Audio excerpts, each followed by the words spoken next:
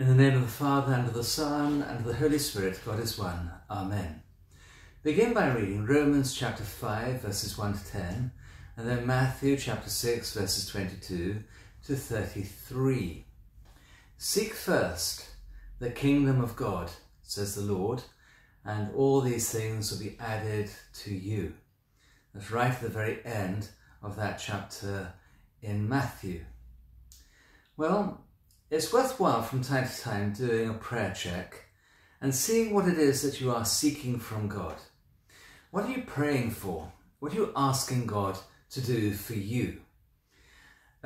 Frequently I hear people asking me for prayers and praying saying, I would like to have a better career, Father, so please pray for me for that. Or I need a bigger home, a nicer place to live. Where I live now is really not suitable for me. Or my family, I'd like to have a family. I'd like to have a really lovely wife and so on. I need to have good holidays. Could you pray about that? And we'll pray about getting some money together. In fact, we could do with lots more money altogether. Children's clothes and so on, they all of them need paying for, you know. And we need to have fun times. So, what are you after? And why should God provide all those things for you?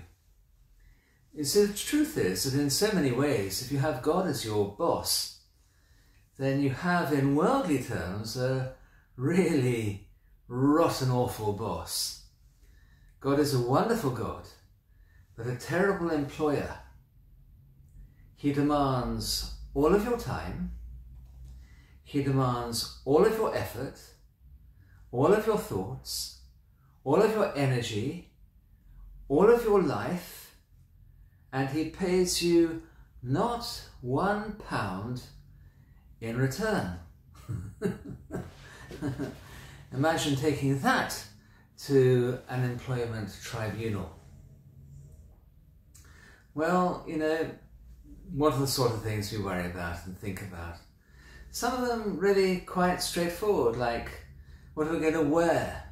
The Lord deals with that. Well, are you going to wear designer clothes? Are you going to wear stuff from Jermyn Street, maybe? Pay through the nose for them. Are you going to wear stuff from Primark or from Marks and Sparks? Where's it going to come from? Or from the back row of the local supermarket? What about food? What are you going to eat? What are you going to drink? What sort of food are you going to impress people with? You know, you look on television, as I do from very time to time, you'll see that TV is absolutely filled with cooking programs nowadays, where they take perfectly decent food and make something absolutely unrecognizable from it. And pile it all up in a power tower, like a sort of, I don't know why anybody would want that, but anyway, that's what they do. What about length of life? Isn't that something you might ask from God? And we do. God grant you many years, we say. Not quite what we mean. Everybody likes the idea of having a long life. But what about growing old? With all the aches and pains, and some of them really painful pains, of growing old and the frustration of no longer being in control, as so often happens. Well, what does the Lord say about this? Well, let's start off with clothing again. What does he say? As many as have been baptized into Christ have put on Christ. Imagine that clothing.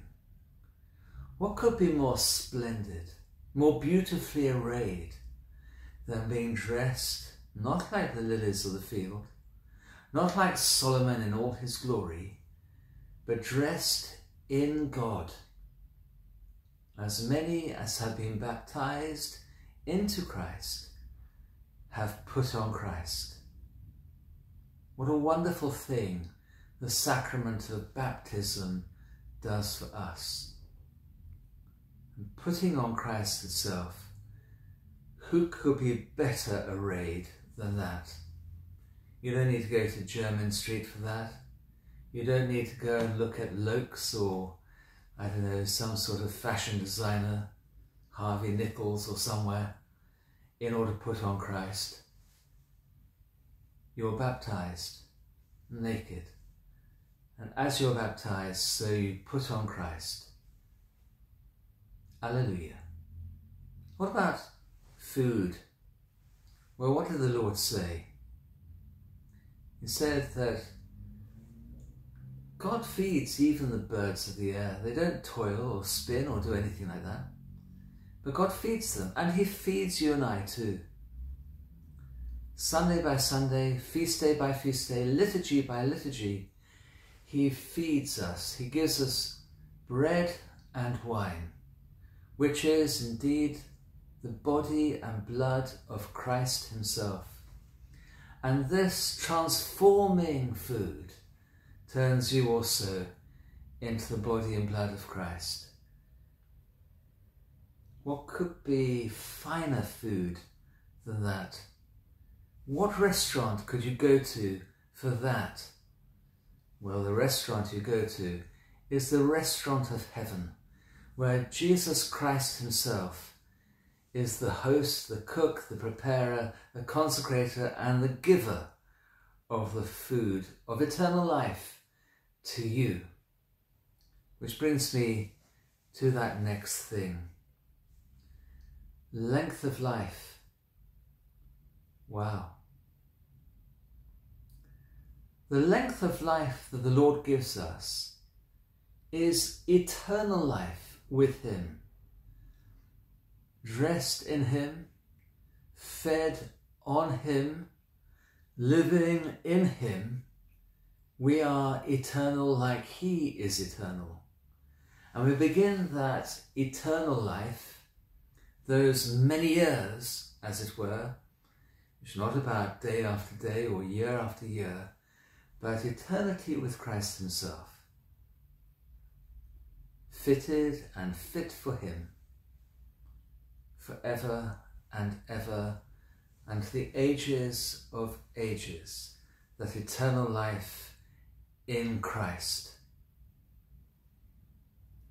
So, St. Paul says, God does this for you because he loves you.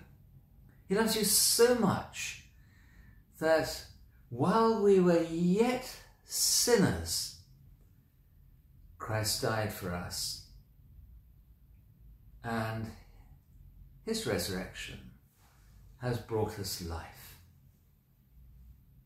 So seek first not a great career, or a beautiful house, or a great Daimler, or incredible family, or holidays in fancy places, or pots of money stored away in some bank vault, or fun times or great memories, but seek instead first the kingdom of God and his righteousness, and he'll feed you, he'll clothe you, he'll give you span of life, all of which is actually himself. This is what the saints did, and this is why we venerate them again and again. Here in Lincolnshire, we celebrate all the saints of Lincolnshire, 401 Orthodox saints of an amazing variety of people. Glory to God. Seek first the kingdom of God and his righteousness, and go and join them in eternity, feeding on Christ, clothed with Christ, having eternal life in Christ. Your prayers. God bless you. Amen.